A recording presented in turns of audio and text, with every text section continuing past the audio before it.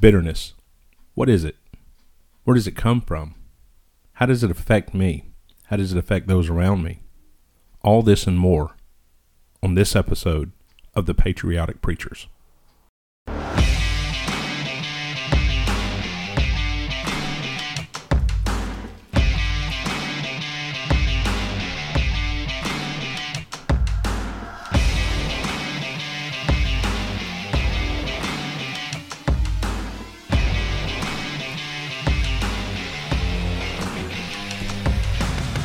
Welcome to the Patriotic Preachers Podcast, a show that looks at American politics through the lens of a patriot and by the light of God's Word. I'm Michael Farr. With me tonight, Derek Farr. Hello. Glad to be back with you tonight. We are constantly improving the setup of how we record, and tonight we're tampering with it again. We have moved from still in the same office where we were the last couple episodes, but just kind of moved to from a different desk to a table. We are one preacher shy. One preacher shy tonight. Cody is not with us tonight. He's working. And, it takes work to pay the bills, but we do miss him tonight. And Caleb was going to join us tonight, but he cut part of his thumb off. Never cut towards yourself. That is the episode for tonight. Thank you for listening. Yeah.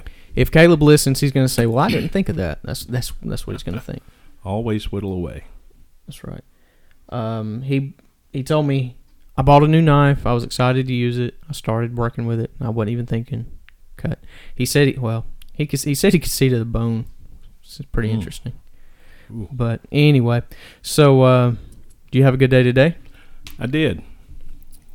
I went over to Georgia. We're only 8 miles from the Georgia line, but went over and spent some time with my big brother, who is also a pastor, and had a really good time. Fellowship.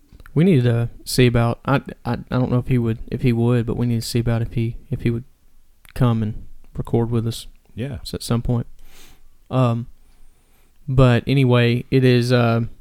We're glad to be back, even though we are preacher shy. Good to be here and recording. We have a Facebook page. Go follow us on Facebook, Patriotic Preachers. You can also send us an email, patrioticpreachers@gmail.com. We've got a Twitter account, 1776 Preachers. Trying to think, put in all the plugs. You can go support us at anchor.fm. There's a little support button there. There's just a host of other things that we could discuss, but let's go ahead and jump into the episode at hand here. We're going to be talking about bitterness. Is bitterness ruining your life? So I guess the first thing that we need to discuss, first of all, discuss what bitterness is. Then we need to discuss how can we detect bitterness in our lives. And then I guess thirdly, if there's an order to this, I guess thirdly we need to discuss how do we deal with it. Because sometimes for that step two, sometimes you may not even know really that you're harboring bitterness. So how can we detect it? Absolutely. But firstly, what is bitterness? If I had to give a short definition of it, it is undealt with or dormant anger. When you don't handle your anger correctly, there's nothing wrong with being angry. Right. That a lot of people, especially those who are trying to live for the Lord, they think that being angry about something is sin, but it's not. Mm-hmm. It depends. Now Mm-hmm. you can't just be angry about anything, but right. Anger is it's an emotion that God has given us, and if used correctly, mm-hmm. It's beneficial. Yeah. We find the Lord Jesus Christ got angry in the temple. Yeah. And he dealt with some money changers, and he dealt with him pretty harshly. Yeah. But not having any kind of emotion, you have to really be careful when dealing with emotion. If you're not careful, emotions undealt with can destroy you. They can destroy you physically, emotionally, and definitely spiritually. But an emotion of anger that is not dealt with definitely will turn into bitterness. Sure. And the Bible describes it as a root. Mm-hmm. We live in the South, and if you live in the South, or if you live in the, I think it was Japan where kudzu came from. Yeah, I think so. If you live over there, you know what kudzu is. Yeah. It's a vine. It's a fast-growing vine. And I have heard tell, I don't know this to be fact, but I've heard tell that it grows 6 inches a day. Mm-hmm. I've heard that too. So it's a vine it'll take over your whole property. Sure. I don't care how many acres you have. Trees, it takes over trees. Mm-hmm. It takes over everything. And to combat it, if you're just going to cut it, if you're just going to cut the weed, mm-hmm. the vine, then it's going to be a never-ending process. To stop kudzu, you have to get to the root. You have to find the genesis mm-hmm. of it. And I was talking to a guy. He had some kudzu on his property. When he finally found the root, he said the root was 2.5 inches across. Wow. And it had taken over his entire property. And you have to dig that stuff up. Yeah. Same thing with bitterness. You have to. Here's the problem. The reason it's so hard to deal with, Micah, is anger. If it's not dealt with correctly, then it turns into bitterness, and then you are so easily angered about everything. Sure. And to somebody were to ask you if you've got a problem with bitterness, why are you so mad? Mm-hmm. Because you always do this. Right. That's not why you're mad. Mm-hmm. That's a weed. Yeah, it's part of. Okay, so sure, maybe one little thing did set you off, but there was a reason for, like, the underlying cause of it. Right. We've not got to the root. And so just to kind of piggyback off of the idea that, yeah, you can be angry and sin not. Well, I mean, you look at David with Goliath. He got mad at Goliath. Yeah, righteous indignation. But then look at the other half of that. Later on, because Saul sinned, God takes away the kingdom from him, and you see Saul get angry, and he had every right to be mad. Yeah. Fine, but he got mad at the wrong thing. He should have got mad at himself. He got mad at David. He should have got mad at the sin that mm-hmm. he committed, and even then, he shouldn't have gotten necessarily mad with himself. Understand that you messed up. Move on, right? Yeah. Because I mean, there's some things that we could I guess we could sit and think about. If Saul doesn't get so bitter towards David, does Jonathan live? Yeah. You know, because Jonathan wouldn't have caused David any trouble. Well, you know, and the only reason that the lineage of kings are killed by men, and even then by God, is so that they don't cause trouble. Jonathan would have been David's biggest fan. Yeah. You know, you can't change my mind otherwise. Now, that is just me knowing Jonathan up to the point where he died. It's very possible that God knew more than me, right. And that's possible. The death of his father could have caused bitterness in sure. his heart. And so I don't know, but just thinking about that, is Saul responsible? Is his bitterness responsible for that? But we see that in David's life. David, his sin affected 4 of his Absalom, children. The child. Yeah, the child, then his daughter. His daughter. I can't remember her name. Oh my goodness, Tamar. Tamar. I wanted to say Tamar, but I wasn't sure if that. But then Amnon, and then Absalom. Mm-hmm. So, but and then too, you said that you know, you can be angry and it's okay, just like you can ask why and it's okay. Yeah, but there comes a time when you continue to ask why and it does become a sin because you're not content with the answer. Just like you can have your anger directed at the wrong person or at the wrong thing, and then it does become that you're angry at people. A lot of times, bitterness is in my life and in those that I have counseled through the years. when I am confronted with bitterness in a person's life, it is the person got angry with someone who had authority over them. Sure.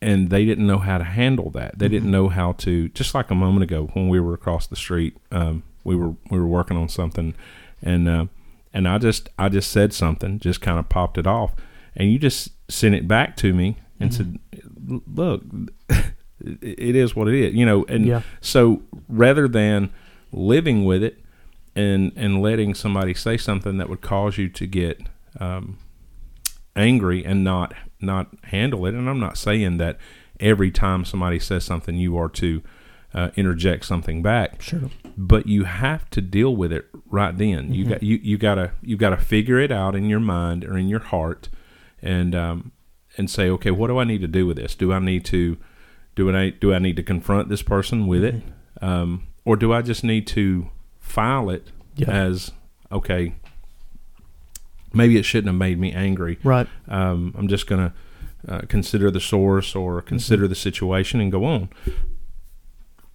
But again, just in my experience, that's where bitterness is.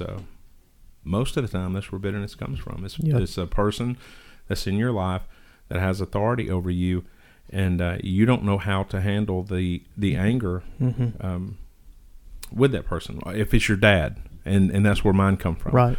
My daddy was he was a drunk and was very abusive, but he was an authoritative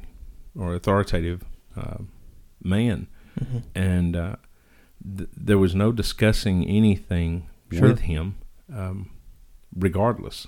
And so he would say things, he would do things, and we don't have enough time for me to get into all of the things that happened between me and him. As a young child, starting at the age of 7 years old, is when the physical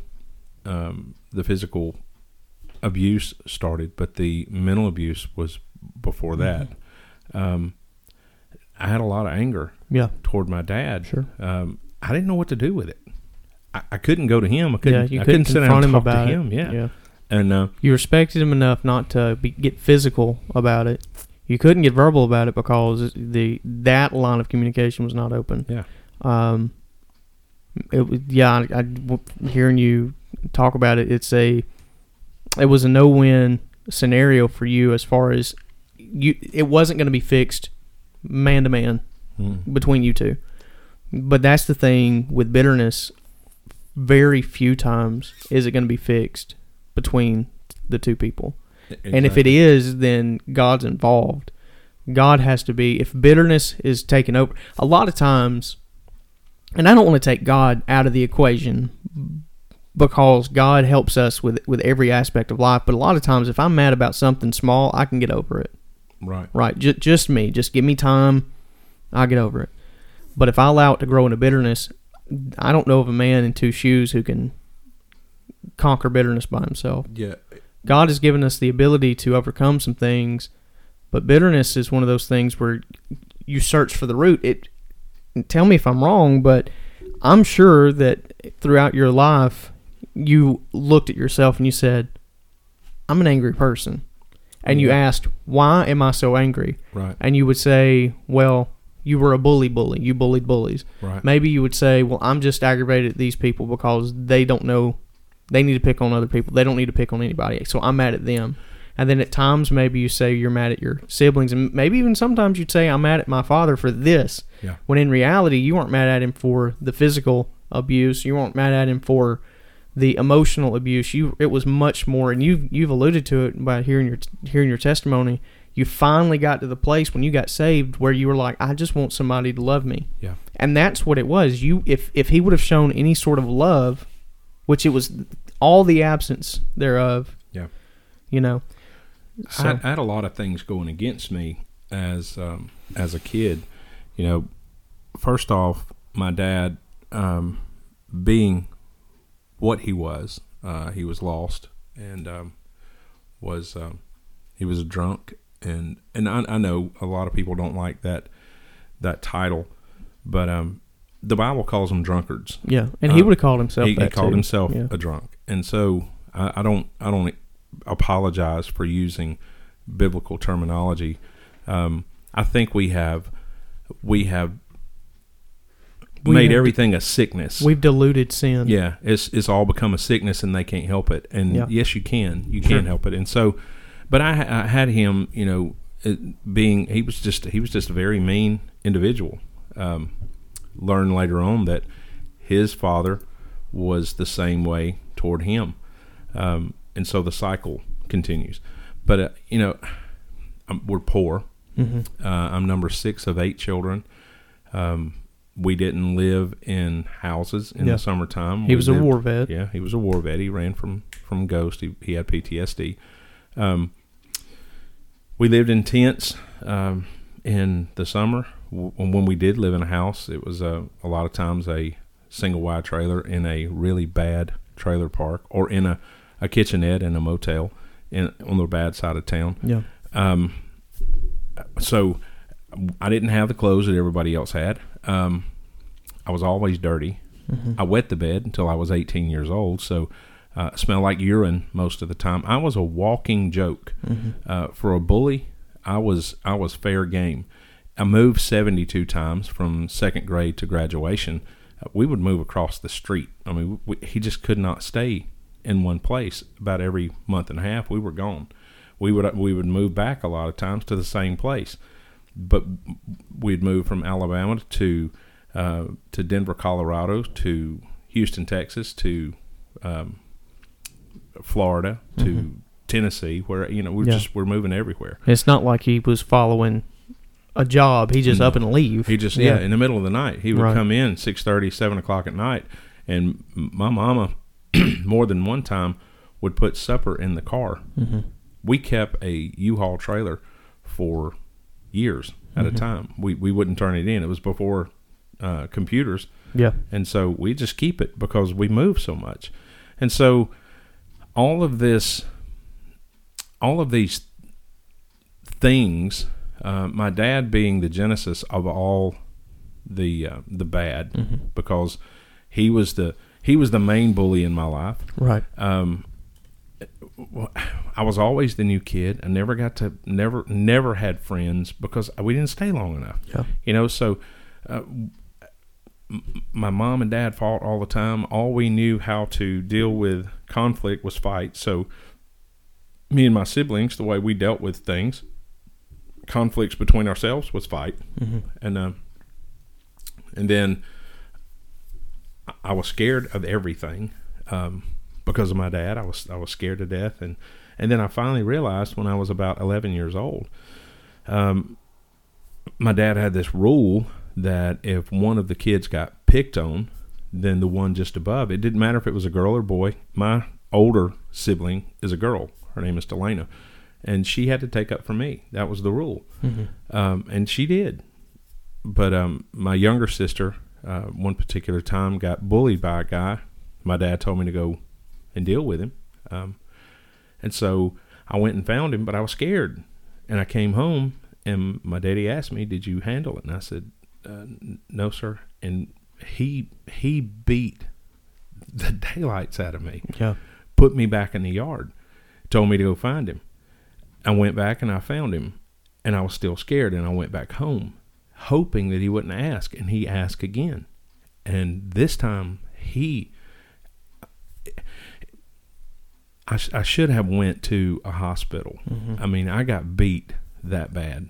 And I realized that there's nothing that a bully can do to me that's any worse than what I'm going to get at home. And so I went and I found that kid, and I learned that I knew how to fight. Well, I had been fighting with my brothers and sisters my whole life, Right. but not outside the house.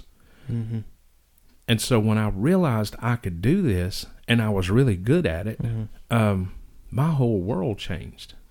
And I didn't become a bully to, I wasn't the one that would pick on a kid that wet the bed like me. Right. I would pick on the one that picked on the one. Yeah. And I justified my bullying ways. I was a vigilante, if Right. you will. And what that done was that gave me an avenue to release the tension inside of me. And every bully that you encountered was Lindsey Farr. Exactly. But at the same time, what I thought I was releasing, I was fueling. Yeah. I was feeding this root of bitterness. And the thing, I was 26 years old before God. No, I was 27 before God was ever able to deal with the bitterness in my life. Yeah. I'd gotten saved at 19 years old, and God could have handled it immediately. Sure. If I would have allowed him to, God would have handled it immediately. Absolutely. And I know he brought it up. I know he did. But I was so bent on being right. I let that opportunity pass me by. And I purposely took that anger and held on to it. I said, no, God, you can't. This is mine. And supernaturally, God will take things away from you when you're saved. Yeah. Drunks stop drinking. Drug addicts stop doing drugs immediately. Yeah. Cold turkey. They Right. stop because the Holy Spirit of God moves in and he takes those things supernaturally away from them. And I know the Holy Spirit tried, but I would not let it go. Yeah. I didn't realize what it was doing to me. Right. And And probably you would not have labeled it as bitterness. You would have said, yeah, I'm and probably a lot of times you might not even say that you were mad at him. no, he was just the bad guy. He Yeah. was the bad guy in my life. And Because even then, at 19, what? Let me ask you this: was there ever a point where you would say that you didn't love your daddy? no, And so that it's hard to say that I'm mad at you and almost hate. yeah, I hate who you are. I Yeah. hate you. Not that I hate what you're doing. I hate you. And that's what bitterness does. Yeah. And but you would go, no, I don't. I fueled it. I fueled my resistance with every other person in my home above me. All my brothers and sisters above me had physically fought with my daddy, and I purposely did not do that. Yeah.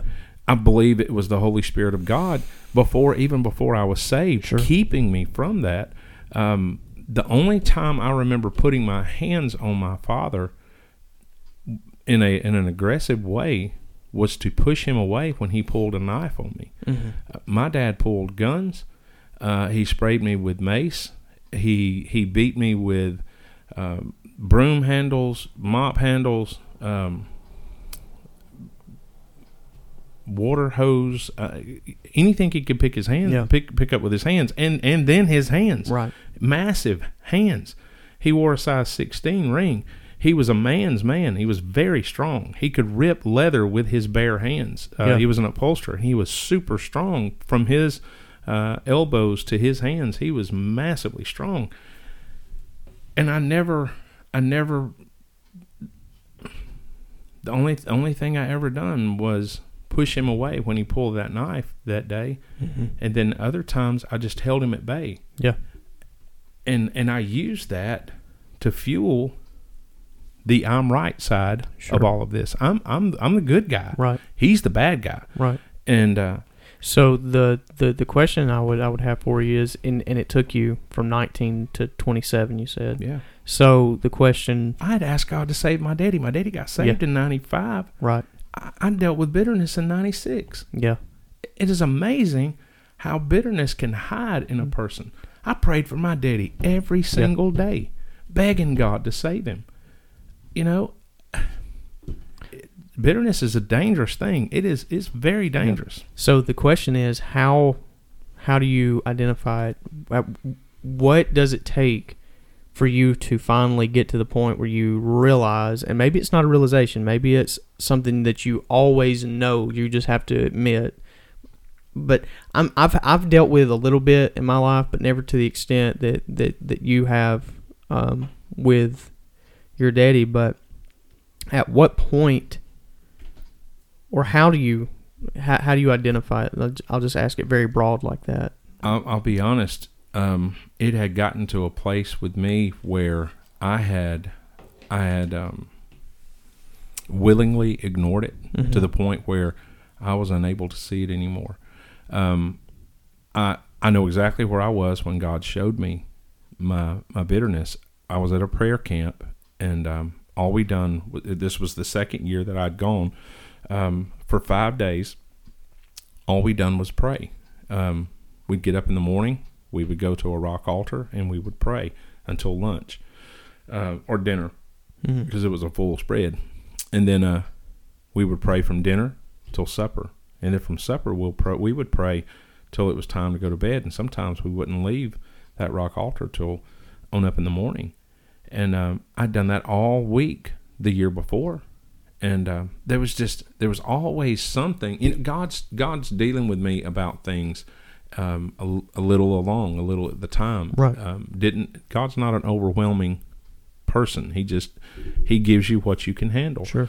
All right. So the next year I show up, and my dad got saved in 95, right after I had went to this prayer camp the first time, and then I show up to prayer camp the next year, and it's raining on a Wednesday, and rather than going outside to the rock altar up on the hill, we all stayed in a gym, and the moderator of the meeting put some chairs in a circle and put chairs, just formed a circle, and then put one chair in the middle of that circle, and said, if you need prayer, get up and make your way to the chair, and the men will pray for you.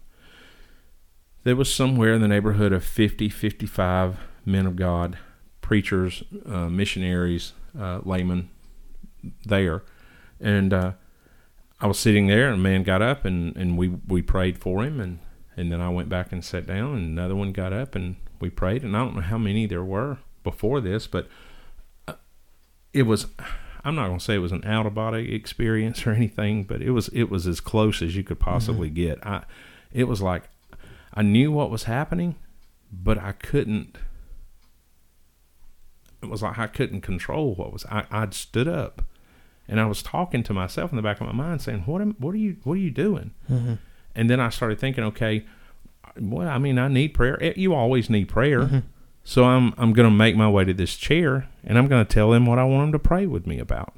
And so I start walking toward the chair, and I just stop. And all of a sudden, it's like God opened a floodgate of emotion. I had prayed, and I had asked God, search my heart, try my thoughts. I was praying and asking God to do those things, but God knew that it had to be a controlled environment, because I was about to get flooded. Yeah. And so I am in a very controlled environment, and the Holy Spirit of God poured out this. It was just like He unleashed emotion, and I could not contain it. I fell under the weight of it. I was on my knees. I was on my hands and knees, and preachers were asking me what I needed prayer for, and I couldn't talk. I could talk in my mind, but my words, I couldn't form words.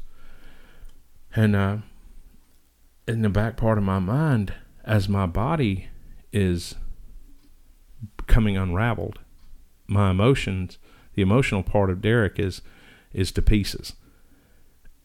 But the spiritual part of Derek and the back part of his heart is talking to the Holy Spirit. And I said, what is happening? And God revealed to me that I had bitterness in my heart toward my daddy, and toward my mama. Yeah. And right then and right there, I asked God, I said, please, just take this. I don't want to be angry anymore. I don't want this anymore. Help me through this.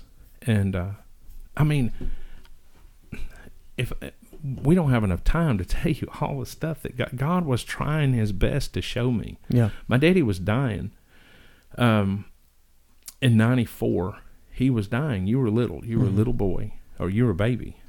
And he's in Tuskegee, Alabama, in the VA hospital. And my sisters call me, tell me that my daddy's dying, and I get in the car. We put you in the car seat. Becky's in the front seat. We pull out. I get on the main highway, and I stop. I said, I'm not going. Turn around and went back home.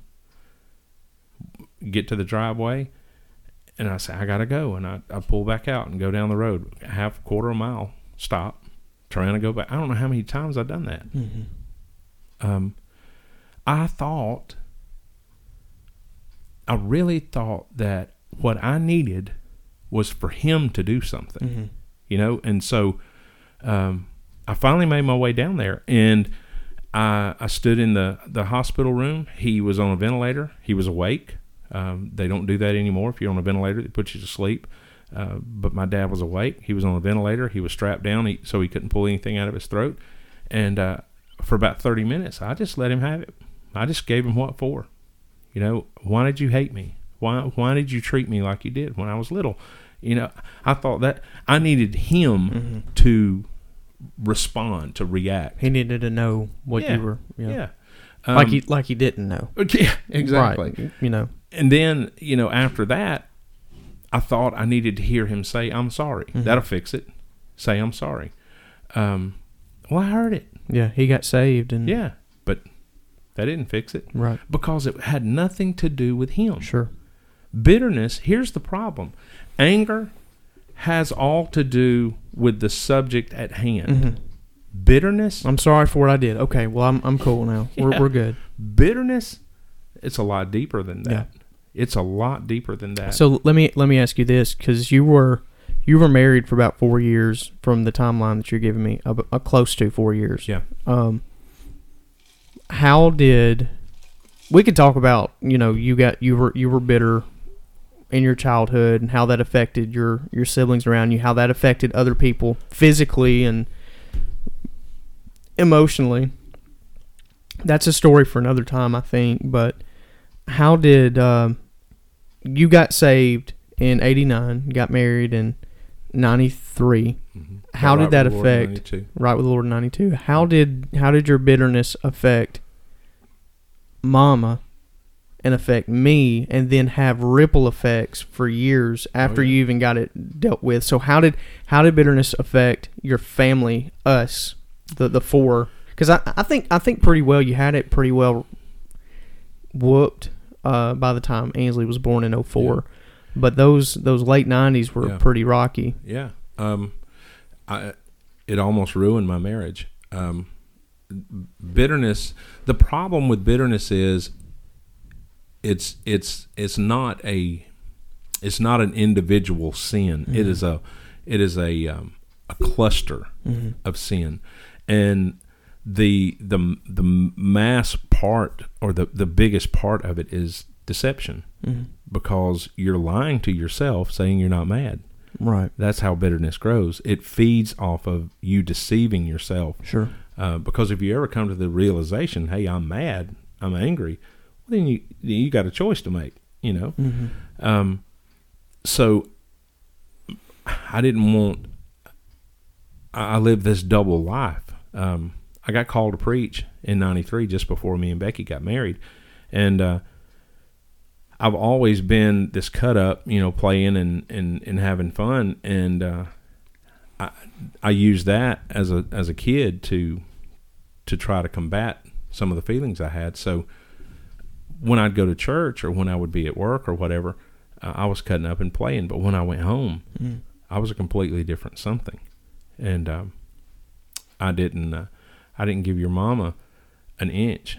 If she messed up just a little bit, if she didn't do something right then, if she didn't do it the way I wanted it done, I was a monster to live with. Yeah. And God showed me who I was. I guess it was 98, 99. God showed me who I was. And I asked her. The culmination of that was she looks up at me that night and says, "I hate you." Yeah. And the first thing that went through my mind was, I can't lose my family because I'll lose my ministry. Yeah. I'll lose this. People will know. Mm-hmm. It wasn't. Can't lose my family because I love my family. It was I can't lose my family because of me. Because of me, which is bitterness. That's bitterness. Yeah. That's the root of bitterness is pride. Is pride. Absolutely. You did me wrong. How dare you do me wrong? And it continues to build. And you were the victim. For sure, 100%. 100%. You did nothing to deserve what you got. Yeah. Nothing. 7-year-olds don't do anything, to get knocked out. Right. But later on, it becomes... That's the problem. The victim becomes the aggressor. Yeah. And that's the cycle. Yeah. And see, you got it dealt with in 90... What'd you say, 96? 96. Okay. That was the beginning of getting it dealt with. God revealed it to me, and as it would come to my knowledge, I would ask God to help me and ask forgiveness. But it rippled my life. It for a good long while. It was probably from 96. It was probably 5 years. At least that's the time frame I would give it. Yeah. Just from because I'm living it too. Oh, absolutely. You know. But on the child aspect of it, I can't speak to Mama, but you know, I'm 3, 4, 5, 6, 7, 8. Yeah. Because you could stretch it in 02 if you wanted to. Yeah. I think 02, 03, and in my memory, things got better. You know. But hearing how you talk with Uncle Dwayne and how he dealt with the turbulence of the situation y'all were in, and how he'd sit there and he'd watch TV and he'd just Mom and Daddy would be fussing, physically fighting, and he would be laying in the floor and actually look around my mom and daddy to continue watching Gilligan's Island or whatever was on television. Right. It was like make believe it's not happening. Yeah, well, I never knew y'all to get physical. That's never been. You have never been that way. Mm-hmm. You know, to your credit, you've never been that way. But the bitterness did have effect in the Farr household. We did not have. I didn't think this when I was 3 and 4, 5 and 6 and 7. I didn't think that. I thought we were.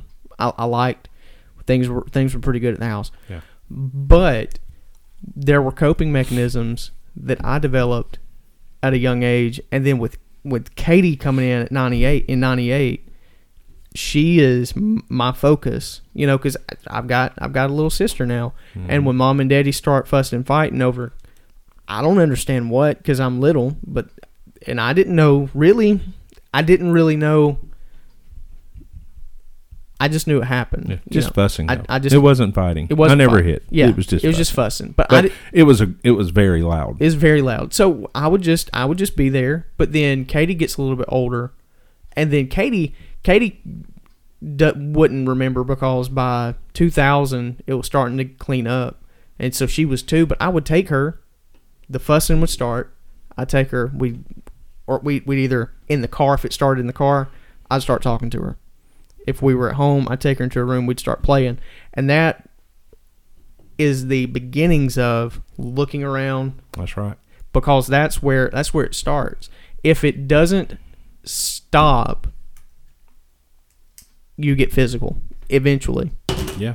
I can look back and I can see an alternate timeline where Derek Farr begins to get physical. Well, if you'll remember where it all ended, the last major fuss that I allowed myself to get into was when I punched. Oh yeah, I remember that.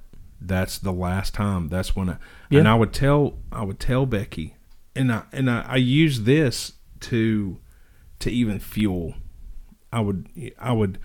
I'd pat myself on the back. I'm not my daddy. Yeah. I've never hit anybody. Sure. I'm not my daddy. But the old saying, words can never hurt me, that's a lie. Oh, yeah. I don't remember any of the beatings I got. Mm-hmm. I don't. As a matter of fact, You get over physical pain. right. As a matter of fact, the physical part of my dad's abuse,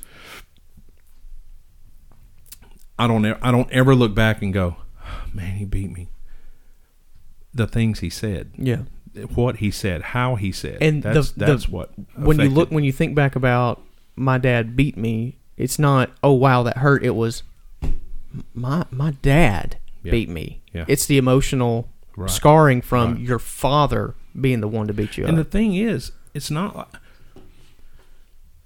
I know we're drawing this thing out, but I really think this could help some folks. I Yeah, really do. for sure.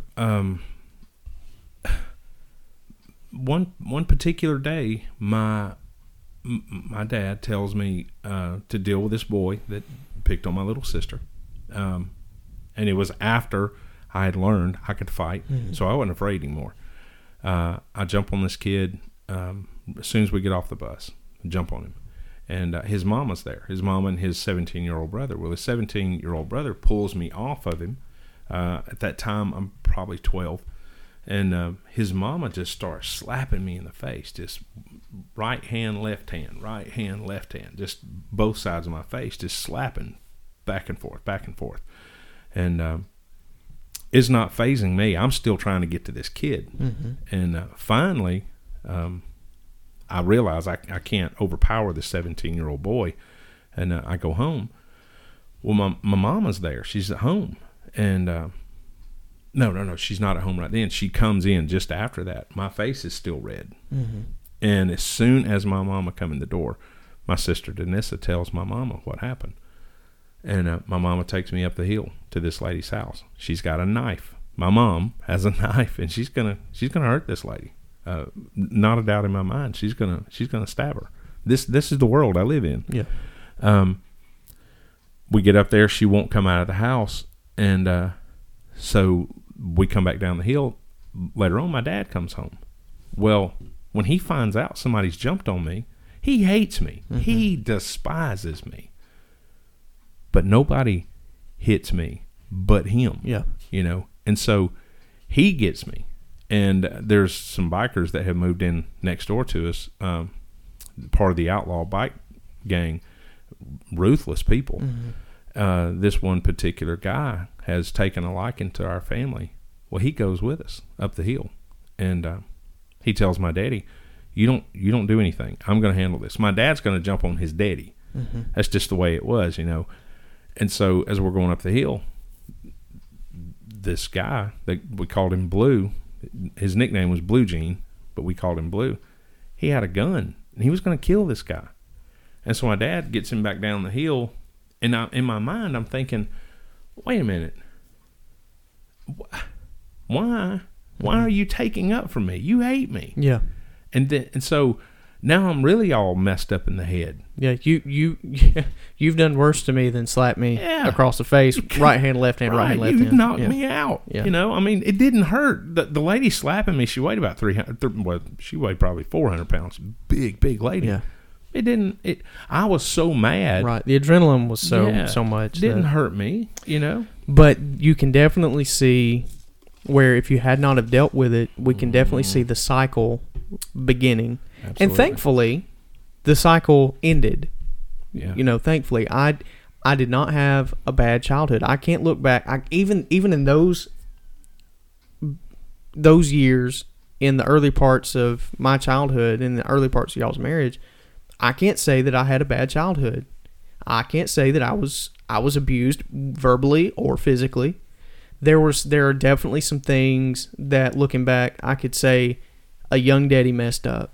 Yeah. And you can too. Right. Because you can look back and be like, I could have done better here. I could have done better there. Well, what I done, I was still in the same routine of pushing anger. Right. So things would happen. You learned how. You learned that this is wrong. This is what I need to do. Yeah. But it all started with dealing with that root of bitterness. Right. But the explosions that would happen at our house, it was me pushing the anger away Right. and not dealing And with then the it just emotion, and then explodes. explode. Right. And when I would explode, it would be something so silly because it wasn't that I was mad at. Mm-hmm. I was mad at something at work. I was mad at something here, something there. But I had pushed anger away so much it become my routine. And so I would just push it in a corner till I couldn't deal with it no more, and it would explode. Yeah. You know, and that's what my dad was doing. He done the same thing. He didn't know how to deal with his emotion. He was mad at his dad. He was mad at Korea. He was Yeah. mad at himself Yeah. and Korea. Yeah. He was mad at the government. He was mad at his best friend who died. He mad all at, kinds of. Matt, probably if you asked him, you know, he's not around anymore. But you could have asked him, and he would have probably said, "I'm mad at myself." And it's a recurring thing. I know I shouldn't beat up my family, and then I do, and then I'm mad at myself, so I drink, and I'm mad at myself that I drink, so I drink more, and then I lose my temper when I'm drunk, and I beat my kids, and then I'm mad at myself, so I drink again, and then I have to run. This is a bad place because of I remember the war, but also this is a bad place because there's so many memories of me beating my wife and me beating my kids, so we got to move to another place. So we go to another place. But you deal with that and you find it. So we know what bitterness is, and we know how bitterness can affect not just you, but those around you. And you can create a cycle of, because in that bitterness, you might look for a place or something to help you cope with it. And Pawpaw's coping mechanism was alcohol. Mm-hmm. Your coping mechanism, beating up bullies. Yeah. But my dad's done something that I didn't do. When he got saved, he let God have it. Yeah. Sure. He let God have it, and God took it away. Yeah. He was 63 years old when he received Christ and was born again, and he never had the problem. Yeah. Again, you know. So that's the third point to this. How do you get rid of it? It's only Jesus. He's the only. You cannot. An individual cannot. Outside of the Holy Spirit of God, bitterness is there. Yeah. There. So there's nothing meditation wise, self-help wise. No. So what would you counseling? What would you say to that one who says, "I've conquered it, and I used this 10-step process. I use meditation. I've conquered it." What would you say to that person? It's still there.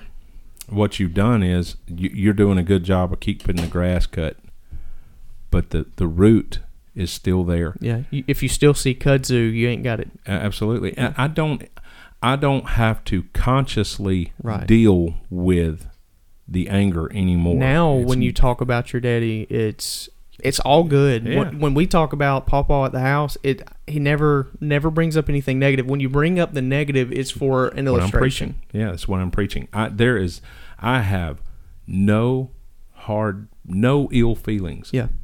All I have from my daddy is love. That's it. The things he done, I hate the act. Mm-hmm. I hate the act. But he's still alcohol. Wrong for it. Yeah, I hate alcohol. I hate someone who beats their children. The act of beating a child, but you're able to separate the person from the action. Yeah. When the Holy Spirit gets involved, He separates the person from the action. And that's the end of it, is that you have to forgive.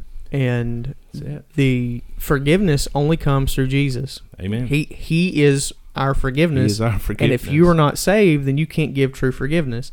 People you say, don't even know what to forgive. You, number one, you don't know what forgiveness is. Right. Number two, you don't even know what you need to forgive. Right. And people say, and I've said this before, and you say it too. People say, "I can forgive, but I can't forget." Well, that's not forgiving. No. And not to say that, okay, well, you don't have any more memories of what happened. Oh yeah, No, you've got the memories, but it means that you're not consciously, actively trying to repress anger. Yeah. It's that when you remember it, you go, "Yep, that happened. That happened." Yeah, but I don't remember the anger. Right. The anger's gone. The anger's gone. It is gone. So here's the question. Here's the question for you now. Can it come back? I don't. No, I don't think so. I don't think that particular. Yeah, this is an honest question for me. I don't think it can. So you don't think that if you were to think about it and get mad at Lindsey Farr again, you don't think that it? I can't. Yeah. I can't get mad at him. You've forgiven him. Yeah, it's gone. Yeah. I'm telling you. There would. I think there would have to be a new set of circumstances. Absolutely. Because these old ones you've forgiven. They're gone. Yeah. You know, I've never thought of it, but to forgive like Jesus. Yeah. It's cast as far as the east is from the west. Sure. I remember it. Yeah. I remember the things happening, but I couldn't get mad about it if I wanted to. And that's our human limitation. God is so great that he can forget the act. Absolutely. Not just forgive and then go, well, yeah, that happened, but I forgive you. No, he'll forget it, and then you can say, well, God, I just want to come back and apologize for. He'll go, what? Yeah. What are you talking about? Yeah. And not be doing it sarcastically either. That's the Father cannot remember. He doesn't remember. But I think the Holy Spirit remembers because he helps you with it. You know, when God it's crazy. We're starting to get into Trinity, but when God the Father looks at us, he sees the righteousness of God the Son, and if he were to look at us bearing that and remember what we did, I don't know. It's just Jesus, God the Son, might be able to remember because he bore the sin. You know, he bore it, and so he might be he loves in spite of it. And the Holy Spirit, God, the Holy Spirit, sure, he remember maybe because he's the Comforter and he's always around. When I talk about it, yeah, he's right here. Yeah, you know, and so it's just it's one of those things that. And we know the Father casts it as far as the east is from the west because he tells us that. So we know he doesn't remember it. But you start to... And we know that the Godhead can separate things from each member of the Godhead because God the Father knows when Jesus is coming back. But Jesus, God the Son, doesn't know when he's coming back. How do you explain that? Well, I take that by faith. You know, the Trinity is one of those things that I can explain a lot. I can explain a lot. I can't explain that. Yeah. I can't explain the Trinity. I've tried. I've got lost in the weeds trying to explain. I can't explain what we're talking about right now. I cannot explain what true forgiveness is. Well, it's a God thing. It's a God thing. If you can explain God, then that means you're God. I cannot, in myself, I cannot take you to that place where I actually let God take it away. You know, the weeds are so high. I remember dealing with it, and I remember it was a process, and I'm the one that made it the process. God could have taken it to me. He done it with Daddy. Yeah. You know, Paul didn't. He didn't keep it. No. He wasn't even mad at himself about how he treated y'all after he got saved.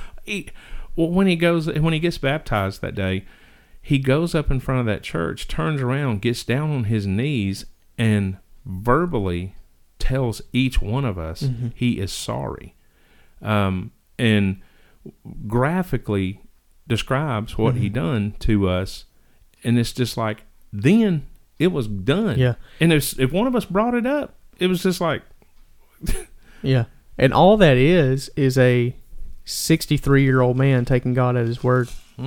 Because his whole problem with salvation was I can't be saved because I've done so bad. God can't forgive what I've done. He cannot forgive me. And when he understood God can forgive everything you've done, he said, okay. He put it and all. Gave everything on him. He did. That is some of the biggest fruit of salvation. Yeah. That. Yeah. Him saying being able to, and him not even saying that, but him living that way for 5 years. Yeah. You know, that's some of the biggest fruit of salvation.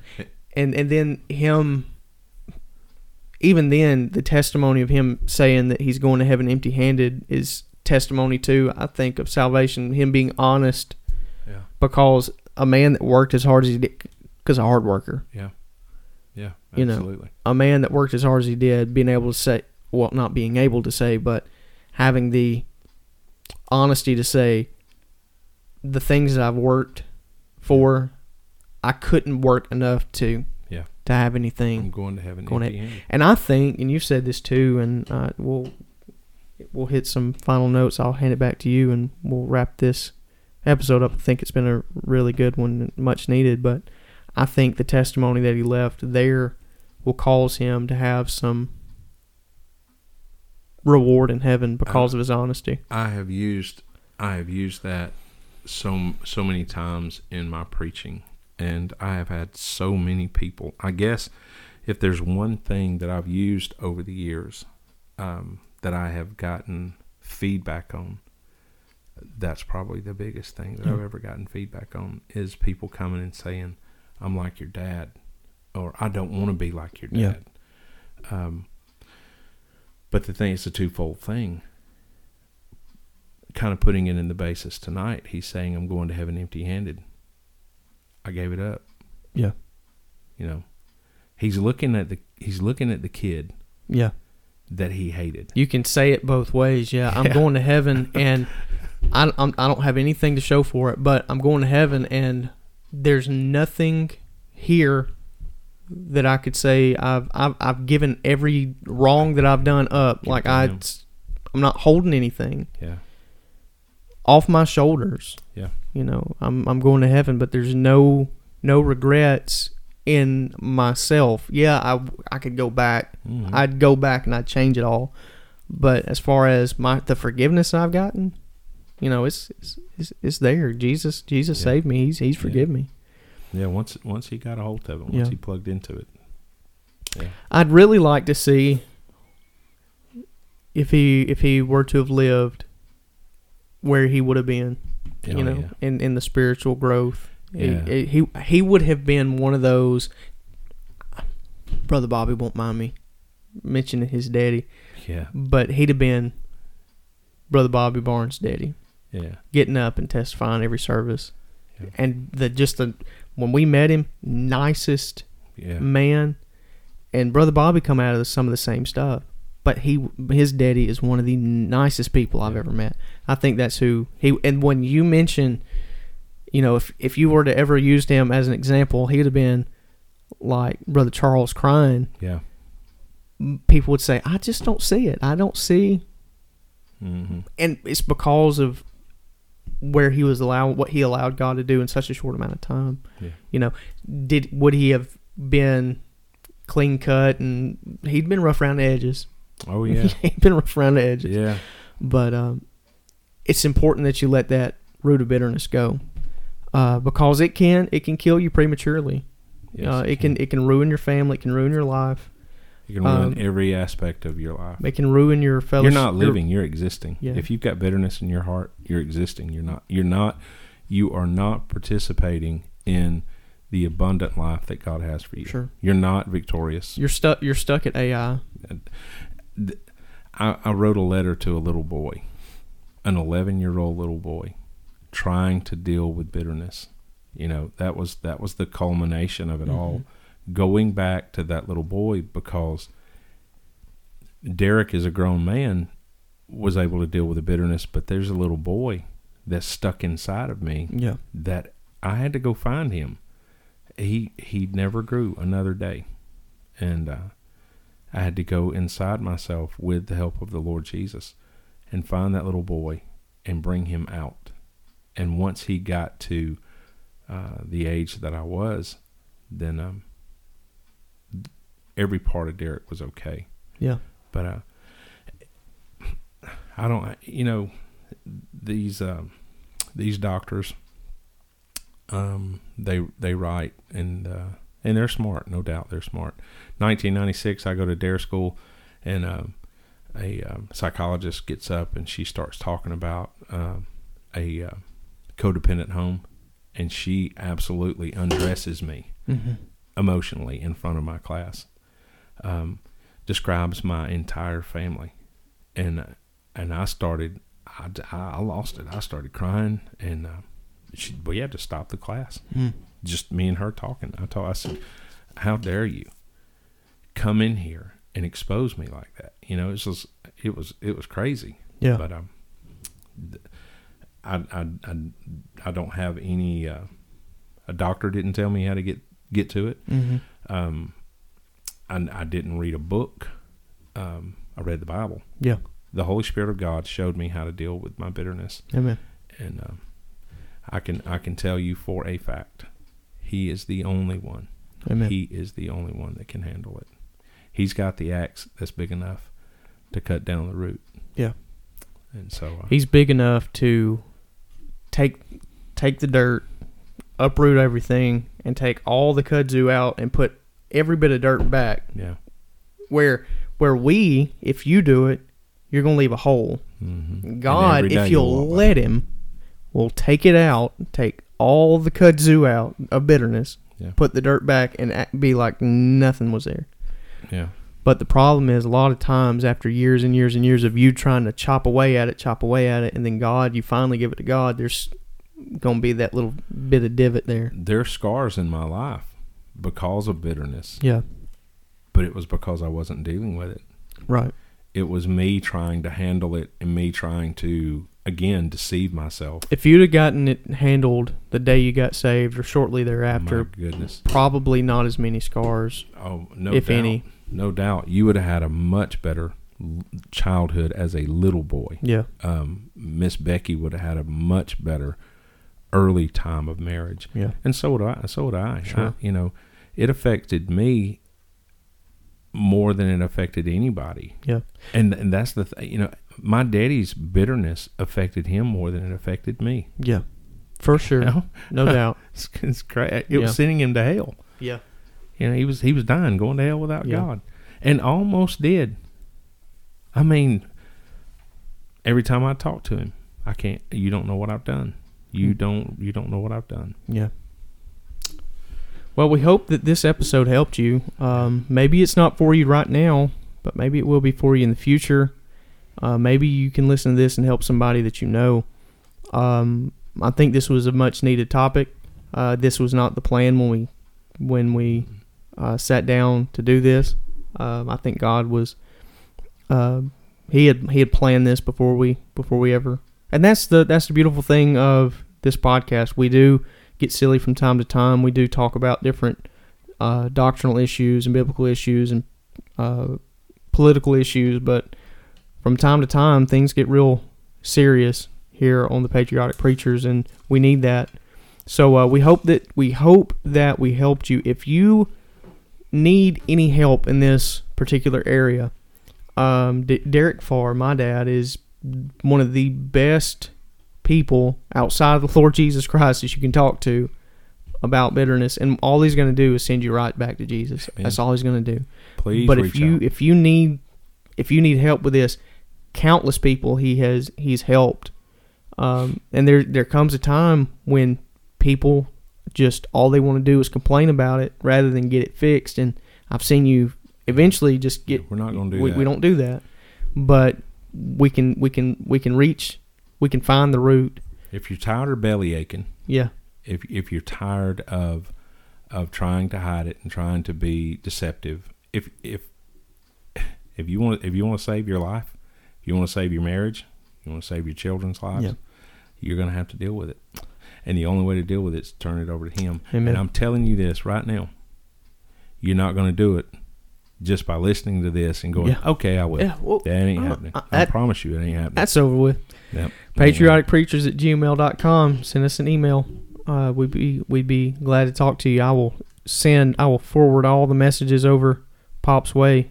Y'all can get a chain going there. I'll come to where you are. I'm retired now. Yeah. I'll get in my truck and I will drive to where you are if I need to. Driven further for less. Absolutely. Don't even know where you are, but we've driven further for less. Sure have. But we appreciate you for listening. I'm Micah Farr. For Derek Farr, we're out of here.